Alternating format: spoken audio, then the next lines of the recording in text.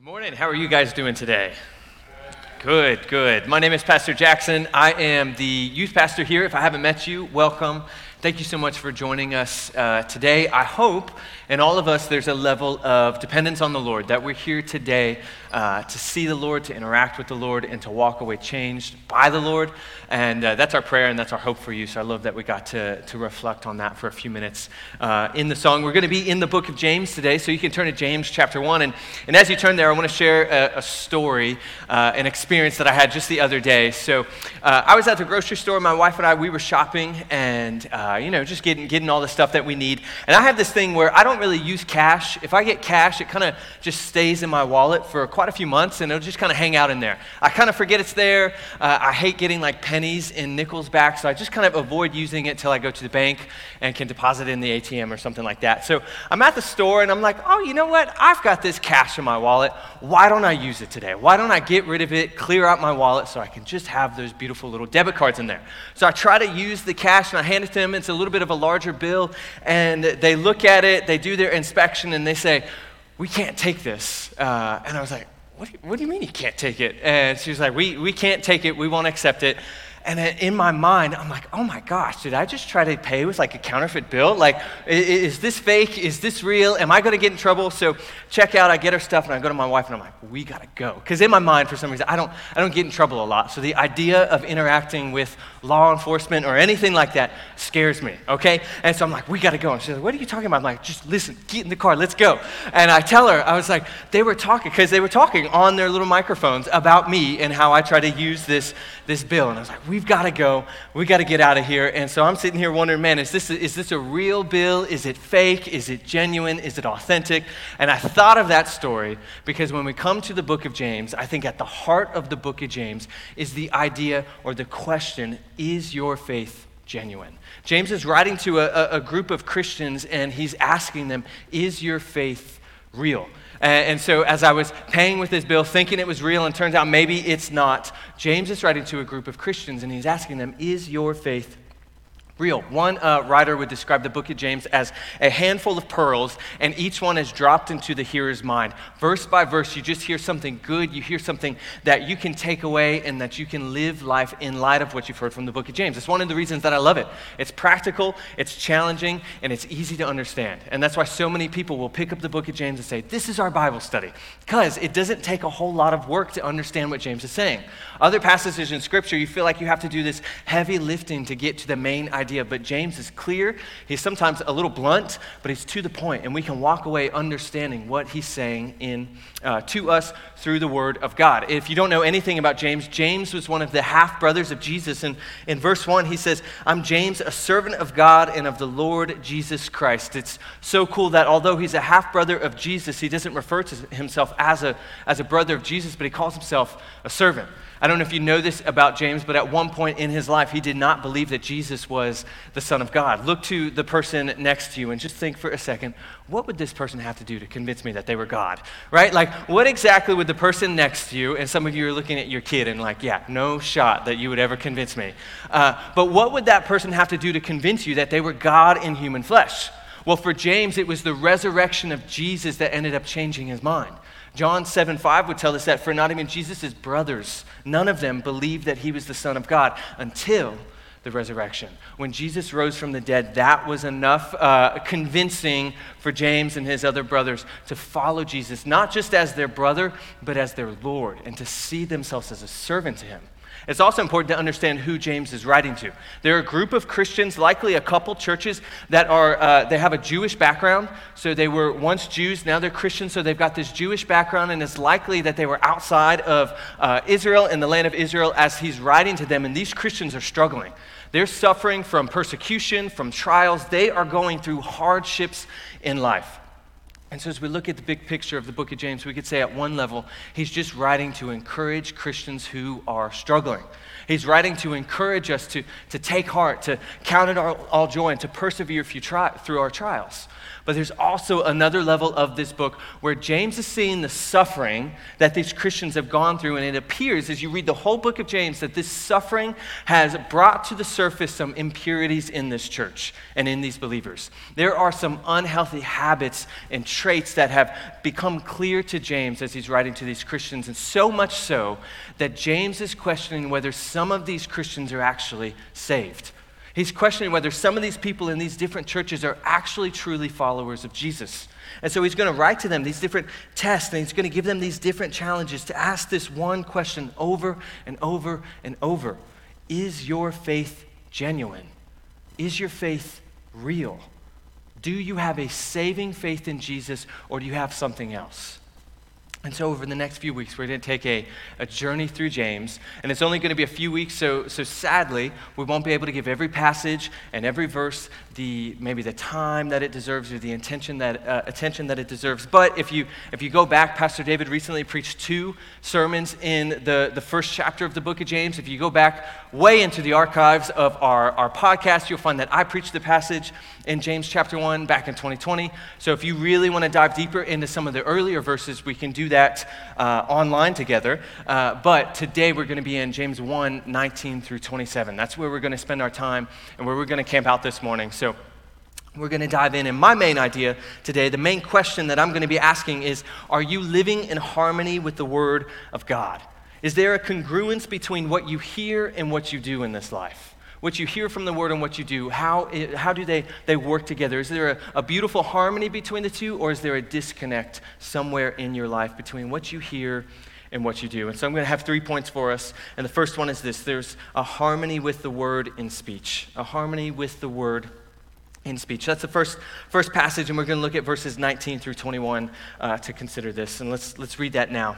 It says, "Know this, my beloved brothers, let every person be quick to hear, slow to speak, and slow to anger, for the anger of man does not produce the righteousness of God. Therefore, put away all filthiness and rampant wickedness, and receive with meekness the implanted word, which is able to save your souls." Let's pray and ask the Lord for his help in these next few moments. Dear Heavenly Father, we're so grateful to be gathered here as a body on this day, on this holiday weekend. Lord, we're so glad that all of these saints decided to worship with you. Thankful for the ones that are watching online. And Lord, in the next few moments, we just pray a prayer of desperation, understanding that if you don't move in these next few moments, then all of this is pointless. If this is just me talking, then we might as well go home, Lord. We need you. We're desperate for you, for your presence, and for your power. We need your help in understanding your word, and I pray that you do that in the next few moments. If there be any of us that don't truly know you as Savior, whether we walked into this room knowing that we're not Christian, or we've walked into this room self-deceived, Lord, I pray that you would just reveal our hearts to us, show us who we are, show us where we're at spiritually, and Lord, would we walk away either in a better relationship with you, or for the first time, walking away saved by you. God, would you do a mighty work in these next few moments? So we pray all of this in your name. Amen.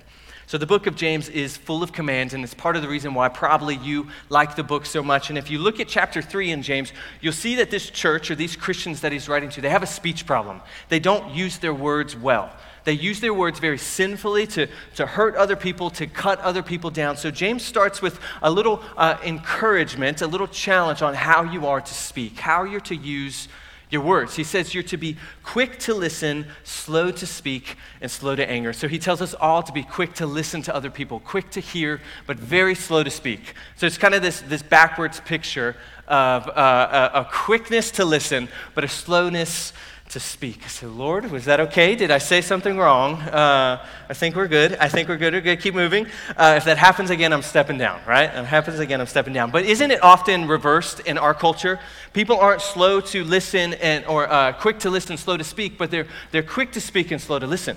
We live in the online social media world where anybody can have a podcast, a YouTube channel. Your thoughts, your opinions can be blasted online to hundreds, thousands, maybe even millions of people instantly. With just the click of a button or the recording of a video, you can share your thoughts that nobody asked for with everybody. And you can even react to situations in current events before you even know all the facts, right? Anybody of you ever done that before? You sent a Facebook post out or made a tweet and had to delete it because the facts came out later and you were like, oh, I spoke too quickly. I didn't know what I was talking about. And so James encourages us to be quick to listen and slow to speak. One writer says he's guarding them against hasty speech, speaking too quickly. letting your opinion out before it's needed. And here's the thing too, our thoughts and opinions on things are not always needed. I try to be mindful of the fact that nobody is waiting around on social media thinking, what does Jackson Fleeger think about this? Oh, I just need to see his tweet and then I'll know what to do. Nobody's waiting for my opinions, and they're likely not waiting for yours either. And the book of Proverbs, it's one of the wisdom books in the Old Testament. And so James's audience would have been very familiar with the teachings in Proverbs and Jewish culture. They were just familiar with these teachings. And if you look at the book of Proverbs, it has a lot to say about being slow to speak and quick to listen. Proverbs 10:19 says, when words are many, transgressions are not lacking. Basically, when you talk too much, sin will follow. But he says, but whoever restrains his lips is prudent. You see, talking too much or speaking too quickly leads us into sin. All of us at some point in our life have put our foot in our mouth. We said something that we really shouldn't have said, and we're like, why in the world did I just say that to that person? I shouldn't have said that. But sometimes not talking, restraining your lips, restraining your words makes you seem prudent. It makes you seem wise, like you know what you're talking about, like you know what you're doing. Proverbs 17:27 through 28 says, whoever restrains his words has knowledge, and he who has a cool spirit is a man of understanding. Even a fool who keeps silent is considered wise. When he closes his lips, he is deemed intelligent. I love how this proverb says, basically, this is what it's saying. If you're stupid, if you don't talk, you seem like you're smart. But it's when you talk that you show that you really don't know anything. And we see that played out all over our culture. Some of our middle school guys are like, what? What do you mean? But it's a life lesson, and it's some of the truth that James is hitting on. He's saying that if you have wisdom, that will likely lead to you having fewer words to say, not more. Right? We live in the podcast world. Everybody probably has their favorite podcast. And we often think, man, if someone has a podcast, if they're on YouTube, they've got to be smart, right? Because their words are everywhere. And James says that's not always true. Sometimes less is more, and saying less means that you are more wise than the person who's always talking. I was thinking about it this way. To always say what you think, or to speak more than you listen, shows that you probably think you're wiser than you really are. You're probably giving yourself more credit than you deserve. If I think that my opinion is always needed, or that I should always speak when I'm at the table, when I'm in the conversation, I'm probably giving myself a little too much credit. Probably think I'm a little bit wiser than I really am. Probably have a little bit more pride in my life than I should. My thoughts are not always needed. They're not always called upon. You don't always have to share them.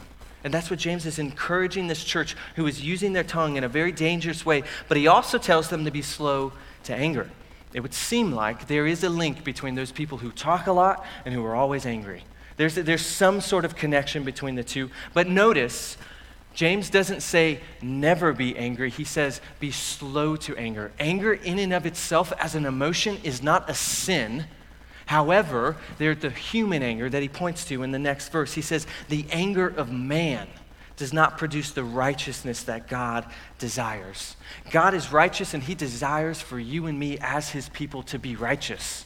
And human anger does not produce that righteousness. Human anger does not produce the human flourishing that he desires for your life and for my life. Paul David Tripp would describe two different kinds of anger. And he'd say, really, all anger fits into one of these two buckets. The first one is big kingdom anger, and I've talked about this before many years ago. Big kingdom anger is anger about the kingdom of God, the things that God desires, the thing that God gets angry about. Big kingdom anger is concerned with the things of God, his kingdom, his word. Little kingdom anger is anger revolving around your own life. Someone cuts you off in traffic. Someone says something rude to you. Somebody doesn't do what you think they're supposed to do, so you get angry because your kingdom, your life is being affected. And James is saying that kind of anger does not produce the righteousness that God desires. We should be slow in that anger. We should not act on that anger instantly. We should take a minute, take a day, take a week, calm ourselves, because that anger does not produce the actions and the lifestyle that God desires for your life. How many of you have ever been in a situation where you let your anger overtake you, and you said something in the heat of the moment that right when you said it, you wished you could have taken it back? You said, I can't believe I just said that. I can't believe I just hurt that person with my words. Or did I really just say something like that? We've all found ourselves in that situation. And so James is cautioning against that kind of lifestyle, against those kind of actions. He's warning us to be slow to speak. So many bad situations could be avoided if we would just close our lips and just pause for a day or two. The anger would subside, and we would find ourselves not speaking like these Christians were speaking, not finding ourselves in negative situations because of our anger. But verse 21, look at that with me. It's going to help us get to the root of our speech problem and our anger. James says, therefore, put away all filthiness and rampant wickedness and receive with meekness the implanted word, which is able to save your soul. If you're going to remove unhelpful traits like speaking too much or human anger from your life, you have to get to the roots. You have to get to the source of those actions. Because if you just try to modify behavior, that doesn't work. You have to get to the source. And James says the source of our disobedience is the sin in our hearts. And he's very clear with what he says. He uses strong words to describe sin. We live in a culture that overlooks sin or even celebrates sin. We could say that our culture takes great pride in sin. The only kind of sin in our culture these days, it seems like, is telling somebody that they're sinning. Like you can do whatever you want. You can live with any kind of lifestyle you want to live. You can do it as long as you don't tell someone else they're sinning. As long as you don't judge somebody or tell somebody that they're wrong, you're good. Do whatever you want. Even churches today, there is the tension and the pressure to not preach all of God's word, to overlook certain passages or to overlook certain sins so we don't offend people or shrink crowds because people don't like their toes stepped on. But James is clear. He said, make no mistake, God views sin, he hates it. James uses the term filthiness and rampant wickedness to describe sin here. God sees sin and he sees it as filth. What you and I kind of just look over or glance over or justify in our life, God is disgusted by it. Because by his nature, he's holy and he can't interact with sin. He can't look at sin without being disgusted by it. And so James says to put away sin. It carries the idea of taking off sin and putting on something else. We're told to put off sin, and what does it say? To receive the word with meekness. Instead of anger and quick responses, instead of sin in our hearts, we should with humility receive the implanted word of God. You say, well, what does that mean, implanted word of God? I haven't really heard that phrase. This should draw us back to Jeremiah 31. Where the new covenant is predicted in the book of Jeremiah. And God says, no longer will he write his word on stone, but he'll write it on the hearts of his people. That God was making a new covenant with a new people, and within that new covenant, he was going to write the words of his law. He was going to write it on the hearts of his people. So I think what James is saying is that when we're saved, we receive the word of God. It's implanted in us through the gospel. We're saved from our sins, but then there is this continual process of continually receiving the word of God and allowing it to change our lives. This word that is written on our heart, the Spirit uses to continue to change our lives, to continue to make us more like Jesus. And so he's saying, instead of quick responses, instead of quick anger, let the word change you. Douglas Moo says this: the command to accept the word implanted in you is not a command to unbelievers to be converted, but to believers to allow the word to influence them at all parts of their life. By adding the word humbly to the command, James reminds us that we need to be open and receptive to the work of the word in our heart. We should be quick to listen to the word, and we should approach it with humility, with meekness, not placing ourselves above the word, but under the word. And this is a passage, or this part of the passage, this idea really sets up the rest of the book of James. Because if you come every week and you study this in your personal quiet time, and you really walk with James over the next few weeks, you're going to be challenged. James is going to step on your toes. He's going to push you into some corners that you don't like. But in all of that, instead of trying to avoid God's word, instead of trying to get around a few different passages, we sit in humility and we receive the word of God. Whether it's a correction, it's an encouragement, whether God is calling you out, we should, in humility, accept that, receive that, and allow it to change us. And we should all strive to continue, even as Christians, to put off sin and continue to receive God's word in humility in all areas of our life. I've heard it said that some people treat God's word like a buffet, right? You go through a buffet and you pick and choose. You get what you like and you skip over what you don't like. But that's not how we should treat God's word. That's not how we should approach it. We accept it all or we accept none of it, right? Hopefully that makes sense. But what does this look like in our lives? How does this take root? How does this take shape in our lives? And that's what I bring you to. Point number 2 is harmony with the word and obedience. James says this in verse 22, but be doers of the word and not hearers only, deceiving yourselves. For if anyone is a hearer of the word and not a doer, he is like a man who looks intently at his natural face in a mirror. For he looks at himself and goes away, and at once he forgets what he looks like. But the one who looks into the perfect law, the law of liberty, and perseveres, being no hearer who forgets, but a doer who acts, he will be blessed in his doing. So as the passage moves, James begins to understand and show us what it looks like for us to receive the word with humility. And we can ask this question: what does it look like for you in your life to receive God's word with meekness? What fruit should be present in your life if you're listening to the word of God, if it's implanted into your heart and changing your life? James makes it clear for us: if you receive the word of God, then obedience will follow in your life. The encouragement in this section of the passage is to not just listen to the word, but to live the word. To live it out in your life, to let it penetrate all areas of your life, to overflow into all areas of your life, and to speak into your life. That's what he means by being a doer and not just a hearer. And this is so important. I'll say this: it's so important to hear God's word.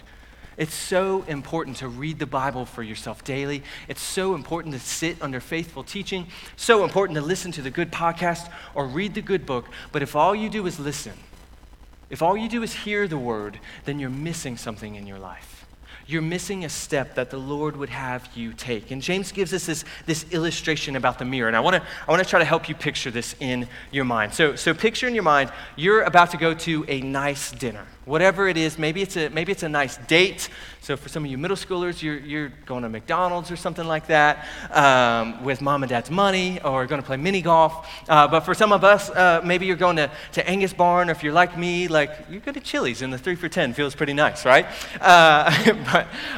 So whatever it is, right? It's a business meeting, it's a nice date, so you're getting ready, okay? You're getting ready, you're getting dressed, you're getting real nice, you want to look good for this date, for this business meeting, and you look in the mirror and you realize something's messed up here.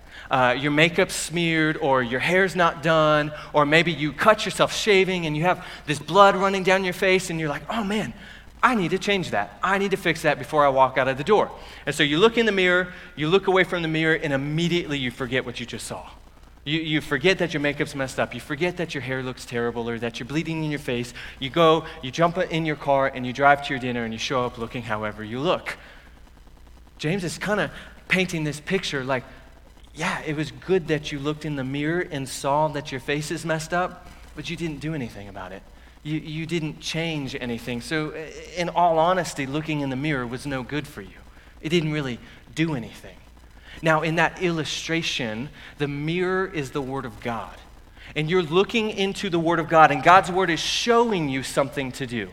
God's Word is calling you to do something, encouraging you to do something. Something about your life needs to change because of what you just read in the Word. And if you walk away from the Word, if you walk away from a sermon, from a podcast, whatever it is, if you walk away and don't live it out, you're like the guy who looked in the mirror and forgot what his face looks like.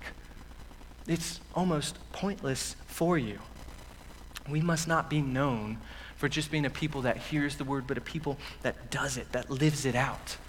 So many churches today are fully content with like a dynamic speaker to sit down in their chair and let the guy stir them on for 45 minutes and then to walk out and not do anything with what they've heard. Say, man, I'll go from devotional book to devotional book. I'll memorize scripture. I'll do all these things, good things.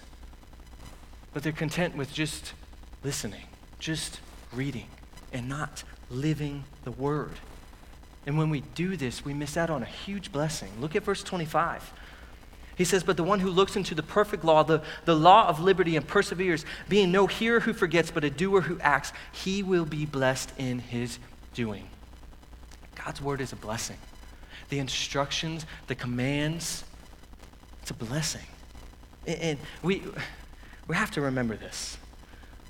We didn't create God. Like, God's not just a concept that man created thousands of years ago. God has always existed, and God created you. He created me. He is the creator. We are the creatures, right? We're the creation.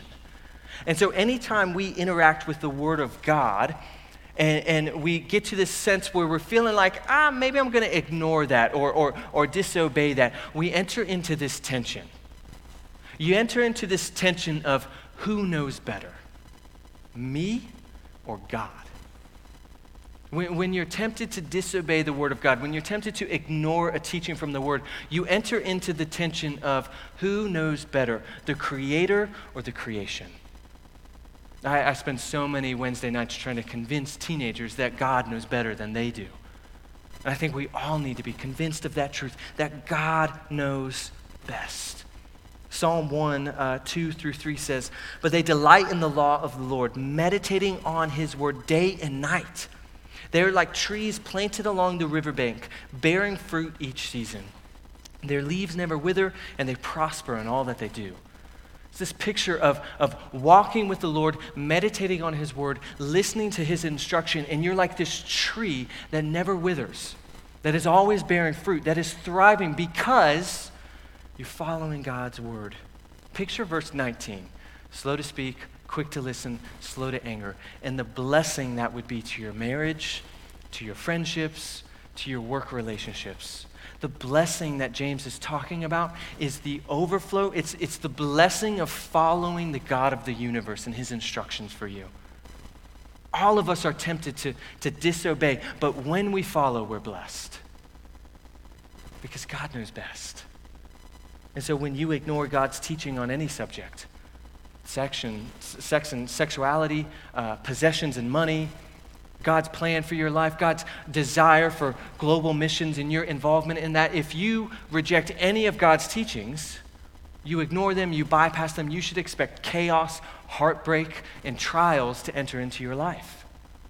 Psalm 1:6 later on in that psalm says, for the Lord watches over the path of the godly, but the path of the wicked leads to destruction. There is such a great value to following God in his word. It blesses our life. It is good for you. It's not a rule book that's meant to be a burden, but it is a delight when you follow it. And James often will echo the teachings of Jesus in his writings. Some people say that James is just giving a commentary on the Sermon on the Mount. Listen to Jesus' words in Matthew 7, 24 through 27. He says, everyone then who hears these words of mine and does them will be like a wise man who built his house on the rock.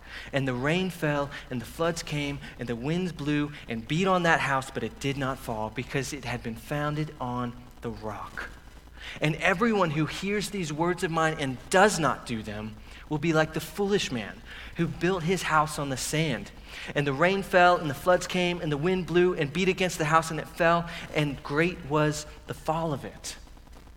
You see James echoing the teaching. These are the words of our Savior. If you hear my words and do them. Luke 11:28 says, blessed rather are those who hear the word of God and obey it.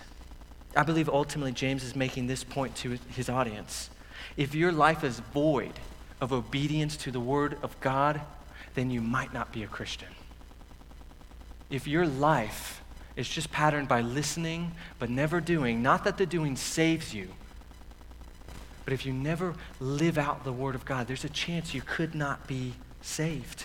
There's a chance that you could be deceived. That's what he means when he says, but be doers of the word and not hearers only, deceiving yourselves.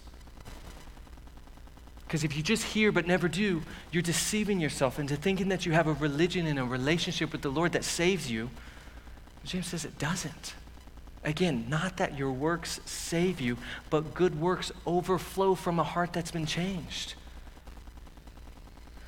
And so he's saying if you have no desire for obedience, no desire to listen, then you might not be a Christian. James's concern is pastoral. He loves these people. He loves them so much, and he doesn't want them to be deceived. He doesn't want them to continue in this lifestyle that might not save them. And so he's writing to them. And I think for all of us, the challenge over the next few weeks will be to sit under the teachings of the Holy Spirit in the book of James, and to be honest. The reality is only the Holy Spirit and the Word of God can show you where you stand with the Lord. I can't show you. I can't discern your heart and get into your mind and tell you, you're for sure saved and you're not. That's not for me to do. Only the Word of God can do that. And over the next few weeks, as Pastor David walks us through this text and these verses, let them sit on your heart. And take this pastoral concern of James seriously.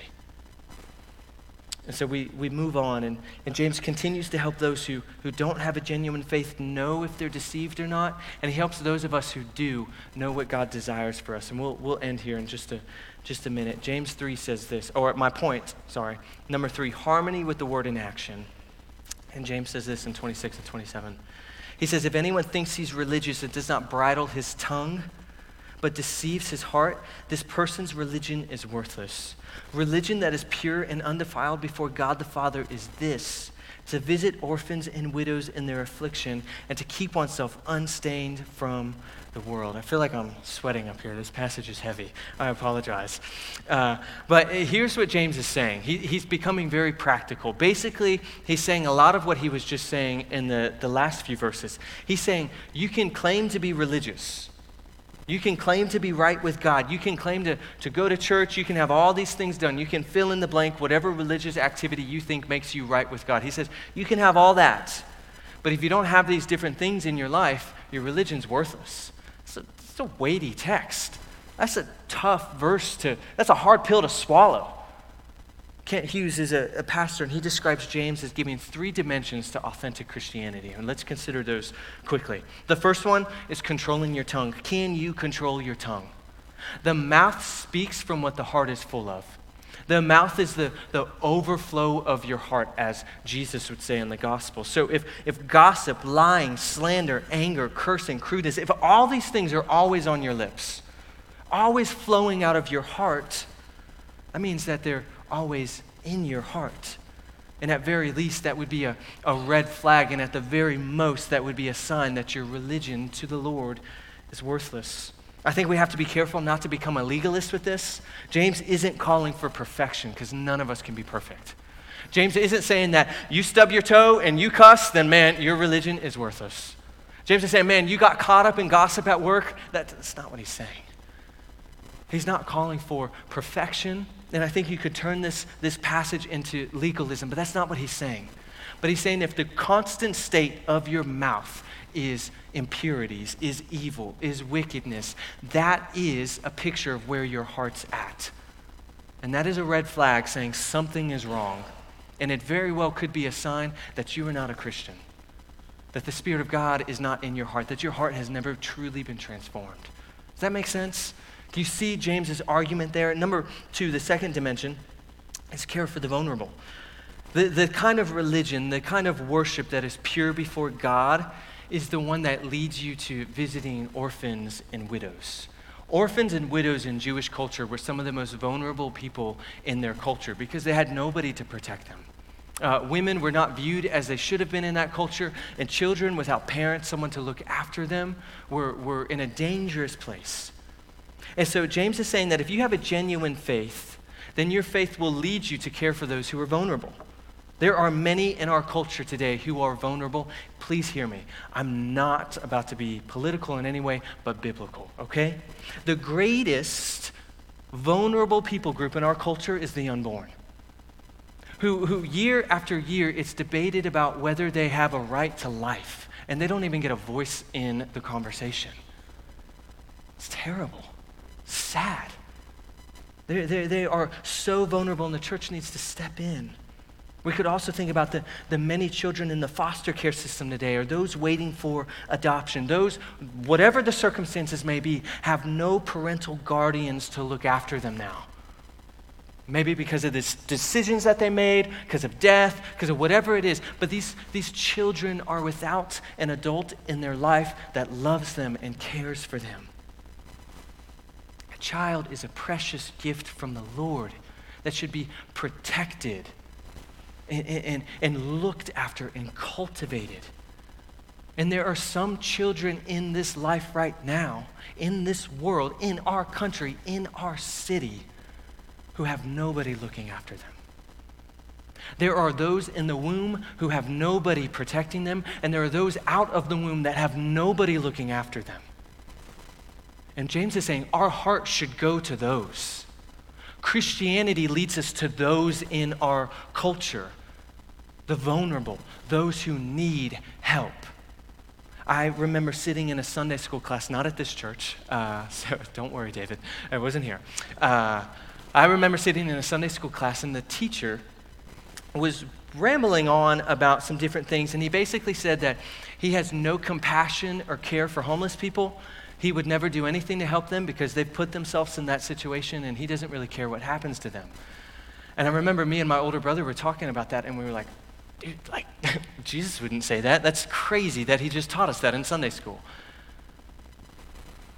That's so opposite of the heart of God. God cares for the vulnerable, and as his people, we should as well. I wish that the church in America was known more for this, for stepping in for the vulnerable and protecting them. And I would say this, and I've prayed about this, I'm not trying to step on toes, but please don't let a political ideology or political language stop you from caring for the most vulnerable in our country. It is not patriarchal or far right to care for the unborn. And it's not woke or liberal to care for a refugee child who's here in the triangle that needs help. It's not woke to care for the poor. It's not any of that. It's biblical. It's true Christianity to care for the unborn, to care for the vulnerable. And too often we let those terms that we use today stop us from doing the work of the Lord. James is saying these things are biblical, and it's a test of true Christianity. I think he would tell us, if you can't control your tongue and you care not for the poor, you might not have a genuine faith. And before we go to the third dimension and close, I just want to make a quick note on foster care and adoption. The statistics change every now and again based on the study, but the one that I found as I was looking, it said this, that if one family from every third church, so one family from every 3 churches, if one family from every third church adopted a child from foster care, every child currently waiting to have a home would find one. And that's a failure of the church. That we have the resources, we have the people, and we're not doing it. One family from every 3 churches. So every third church that you pass on 401, if one family would step up, we could say to these children, you have a home now. That's what Christianity should do. That's what the gospel leads us to do, to care for the vulnerable. And I know it's not for everybody, and certain seasons of life would prevent you from doing that, but think about ways that you could be involved in foster care, that you could support somebody who's doing it, give money to places like the Baptist Children's Home in North Carolina, or you yourself consider and pray through the idea of fostering and adopting, because the need is so great. And the foster care system cannot handle all of these children. It needs help. I think the church should step up. And number 3, the third dimension, then we'll close. Mike, if you want to start strumming the keys, playing the keys, you can do that. So we need that, right? Number 3 is to remain unstained from the world. I said strumming the keys. I'm sure the musicians just cringed. I am not one. But he says this. He says we should remain pure and unstained from the world. That we must not make the mistake of thinking that religion is everything we do on the outside. Is that we make like social justice our religion and think because I do all these things on the outside, I'm right with God. But God also looks towards the inside. And he also looks at your heart. And so James is looking at the heart. He says that true Christianity is in the world but not of it. That yes, we live here, but this is not our home. And this world and this culture and the things of this world cannot be the king of our heart. Jesus as our model, he walked on this earth, he ate with sinners, yet there was something completely different about him from the rest of the world. Romans 12:2 says, do not be conformed to this world, but be transformed by the renewal of your mind, that by the testing you may discern what is the will of God, what is good and acceptable. James says the third mark, the third way that you could test yourself is, are you living in the world? Do you love the world too much? Are you conforming to the world or conforming to Christ? I love basketball. I know using sports as an illustration falls apart for some people, but I think you can follow with me. When you play basketball, I remember in high school, sometimes when I go to the YMCA or when we play basketball here at the church, sometimes people can kind of walk the walk, but they can't play. So they walk out and they have really nice shoes. They have the LeBron James is the GOAT T-shirt, and you're like, oh man, surely this guy knows how to play basketball. And they get out there and they're just terrible. And you're like, dude, he's never picked up a basketball before. He's a faker. He's not good. The same, I think, could be said of Christianity sometimes, that you can try to put on a religious show, but God sees right through it. You can have some good works, you can say the right things, you can listen all you want, but God sees where you truly are.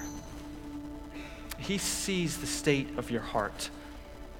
And I think this whole passage would really kind of come down to the question, what do you do with this?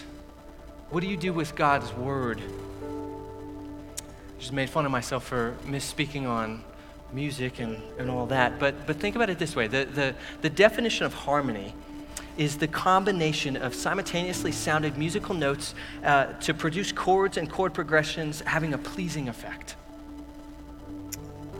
And so if you think about that in your life, what is the combination between the words that you hear from God and the life that you're living? Is there a pleasing sound being made between what you're hearing and what you're living? Are you living in harmony with God's word? What kind of melody are you making with your life? Is it pointing to our Savior or to something else? And so as you read this passage and the other passages in James, ask yourself the question, is there a harmony between what I'm reading in this passage and what I'm seeing in my life? That's the question we have to continually ask, because James is concerned with Christians who are self-deceived, people who aren't actually Christians, people who put on an outward sign of religion, but on the inside they still need the gospel to save them. So I think there's some of us in the room that are Christians, and we just need the challenge of James. Man, just stop just listening, but start living. But there's some of us, maybe the Holy Spirit has stopped you in your tracks today, and you're beginning to feel this wrestling inside of you. That maybe you're not saved. Maybe God's word is revealing that you've convinced yourself that you're right with the Lord, but you're really not. I think the Bible would speak to that person and would say to fix your problems, to fix your heart is more than just more religious activity. I think it's time to surrender. Some of us have been in church for so long and we've done the Christian dance, but we've never surrendered to King Jesus. Because the Bible would paint Jesus as king. He's king of all. And he's a king who's going to come back one day, and every knee will bow before him. But some of us right now still have rebellion in our hearts. We still are not submitting to Jesus as we should. We still are ruled by the sin in our hearts and not the King in heaven. The gospel's so beautiful, though, that it would say that King Jesus stepped down from heaven, died on a cross, and rose again 3 days later to make the payment for all the rebels. That King Jesus looked down and saw humanity rebelling and did not come down to crush humanity, but to die for us, so that we might be welcomed in so that we might have the chance to repent of our sins and to submit before our Lord. And so, like I said, I cannot speak to whether you were truly saved or not. That's not for me to do. That's not for Pastor David to do. But the Spirit of God might be speaking to you now. He might be holding up the mirror of God's word to your heart, and I just hope that you would listen. I hope that if there's any question about whether you're saved or not, is that you would not look in the mirror and walk away and forget, but that you would respond in this moment. That you would call upon Jesus to forgive you of your sins. That you would submit yourself to your Lord who died for you. And so in the next few minutes, as we sing, I hope that Christians would pray and would reflect, but I hope that if you feel like there's a stirring in your soul, there's a question about where you stand with the Lord, that you would come down and you would find Pastor David or you would find me either now or after the service, but I pray that you would not just walk out and forget what you've seen today. If the Lord is speaking, respond. If the Spirit of God is stirring, then move. So if you don't want to come down front, find us afterwards, but I would encourage you to move now, to have conversations now, because one day King Jesus is coming back. And he'll take his people to heaven with him, and he'll judge those who are not his. And I pray that you would not be in that judgment, but you would rise with him. Let's pray.